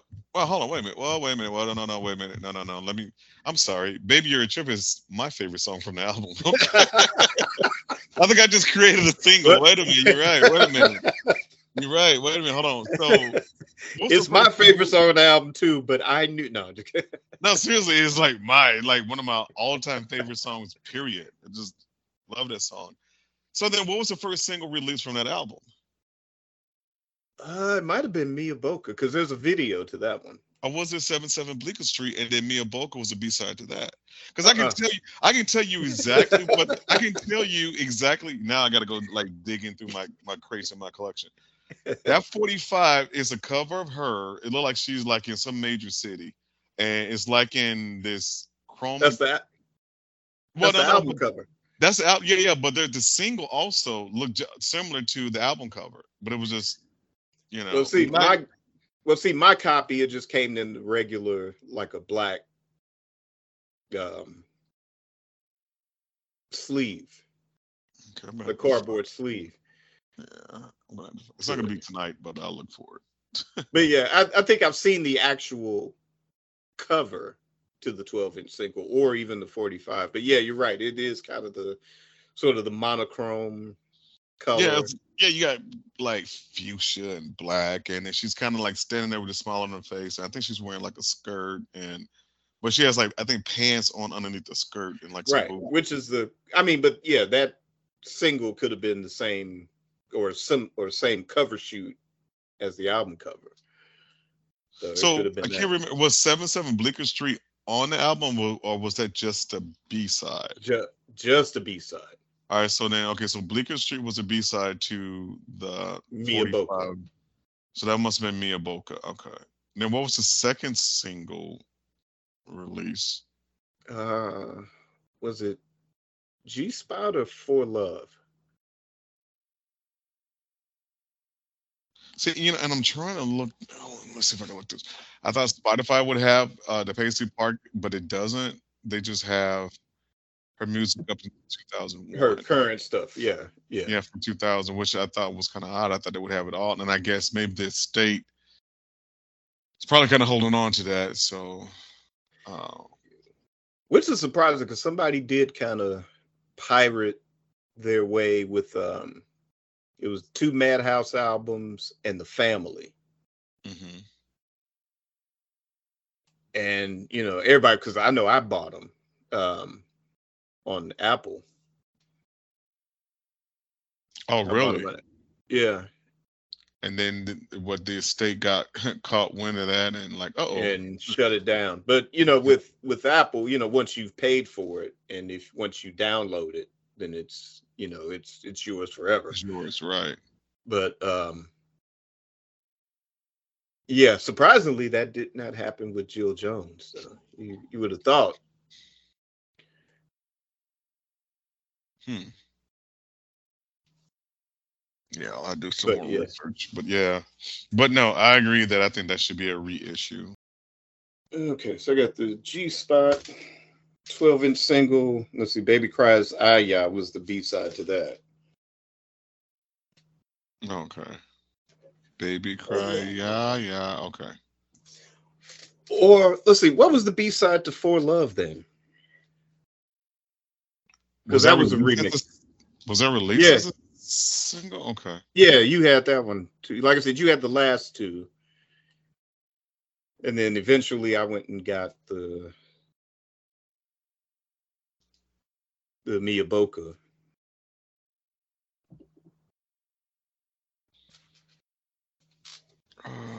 I would have to search and see For Love, because I remember the remix of For Love.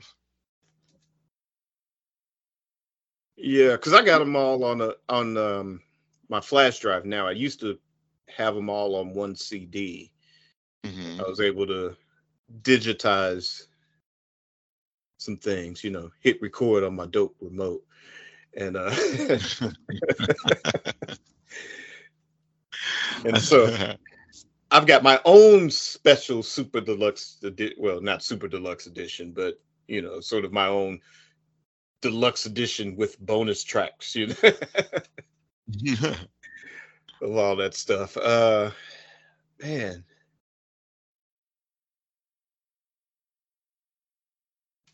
I'm drawing a blank now because 77 Bleecker Street is just as far as the B-sides, it's my ultimate favorite B-side. And I guess Baby Cries Aya would be number 2 as far as the B-sides on that one. And what was see, now we need your help, folks. So in the comments, remind us, or guess I'll be playing Jill Jones in the morning on my flash drive on my way to work. Let's see here. If I can, I'm going to just do some really quick research here. All right. Okay, here we go. All right, I just found it. Okay, cool. All right, so 12-inch singles, Mia Boca. So Mia Boca, you had the extended version, dub version, you had 77 Bleecker Street. So you're right about that. Second single, G Spot. You had the extended version to G Spot and Baby Cries Ah Yeah. Okay. Yep. For Love, you just had a four-play remix and bonus beats. So it looked like there was not a B-side to For Love. Okay.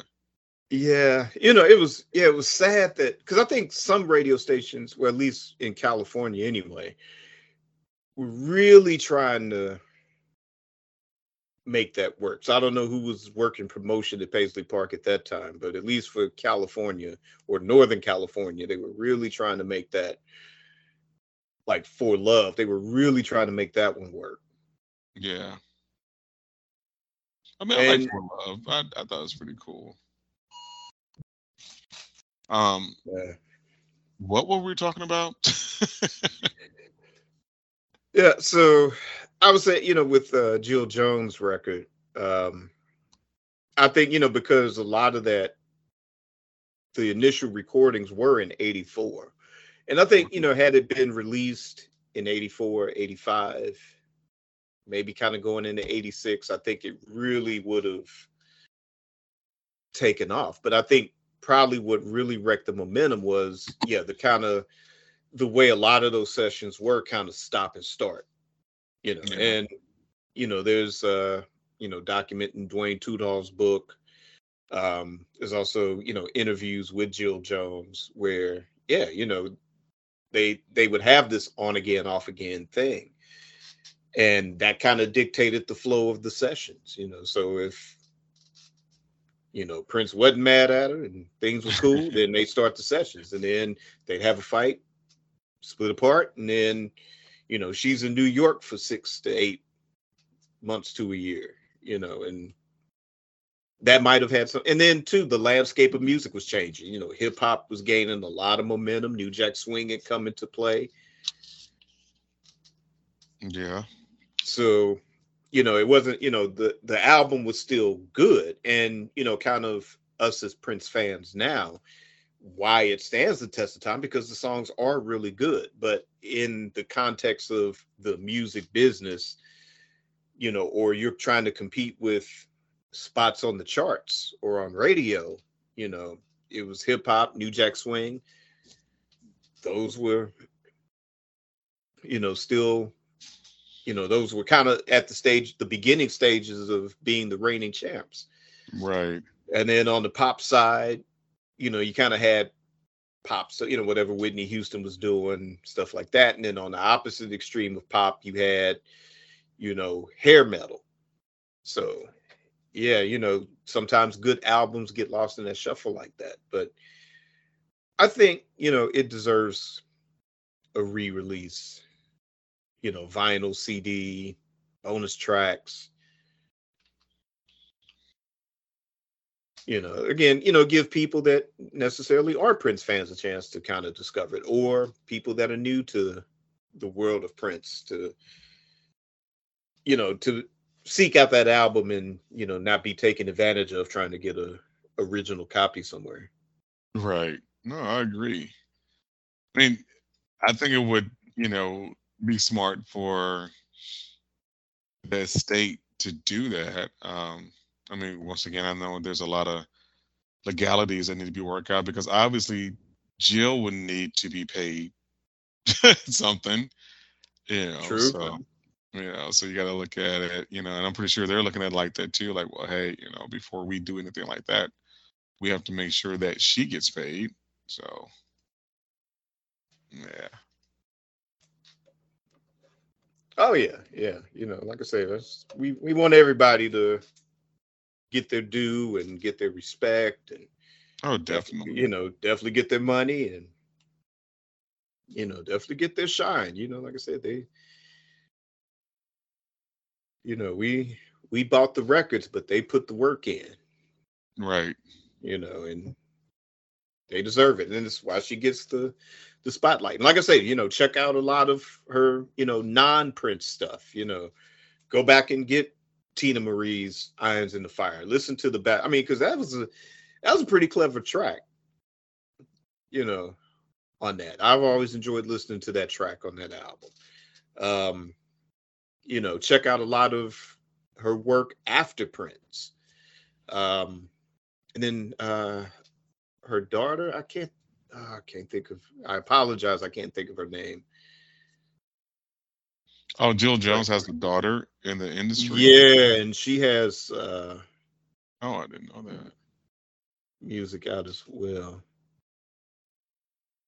Let me see. It doesn't list it on her Wikipedia page, but everybody out there listening, drop it in the comments. Give us some information and background. But yes, but she does some phenomenal music as well too. So definitely check these people out. Like I said, Prince didn't pick weak people. He may have wanted to be the controlling factor, and sometimes that was to his detriment, or sometimes it was to the detriment of the people he brought on board. But again, these are by no means weak people. They're, talented, strong-minded. They have their own style. And try to remember too, there was only one Prince, just like there's one Michael Jordan, one Michael Jackson, one James Brown, Right. one Elvis, whatever, there's always, those, they had the thing that got them to where they were. But anybody that was in James Brown's band or Elvis's band or Prince's band, they weren't weak people. They had to know their music. Whatever proteges came into play. Like I said, it did become a cliche and sometimes often a joke, but I would say that the people that had talent outweighed, I'm not going to mention any names, but they kind of outweighed the ones that made this thing snowball into the big joke. So, Right. but check them out and give them your love and support. And that is going to end this episode of Amari Purple Talk, season 4. Yeah, we kind of went a little overboard, but this was definitely enjoyable, definitely fun. And Mr. Alex B, always great to have you on the show. And of course, Thank you. you I will appreciate that. anytime. You will be back. We'll be back. Be back, and let's see, might have to set up some kind of social media thing for you. This is an international man of mystery. And we'll keep it that way.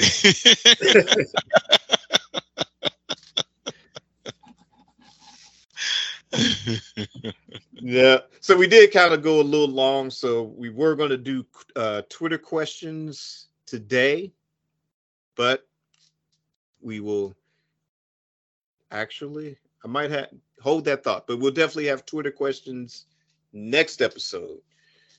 So, the links are in the show notes below at Richard Cole _now on Twitter. That's where you'll send those questions or topic suggestions, and they will definitely be read on the next show. And until then, create your day and create your life. Peace. Peace.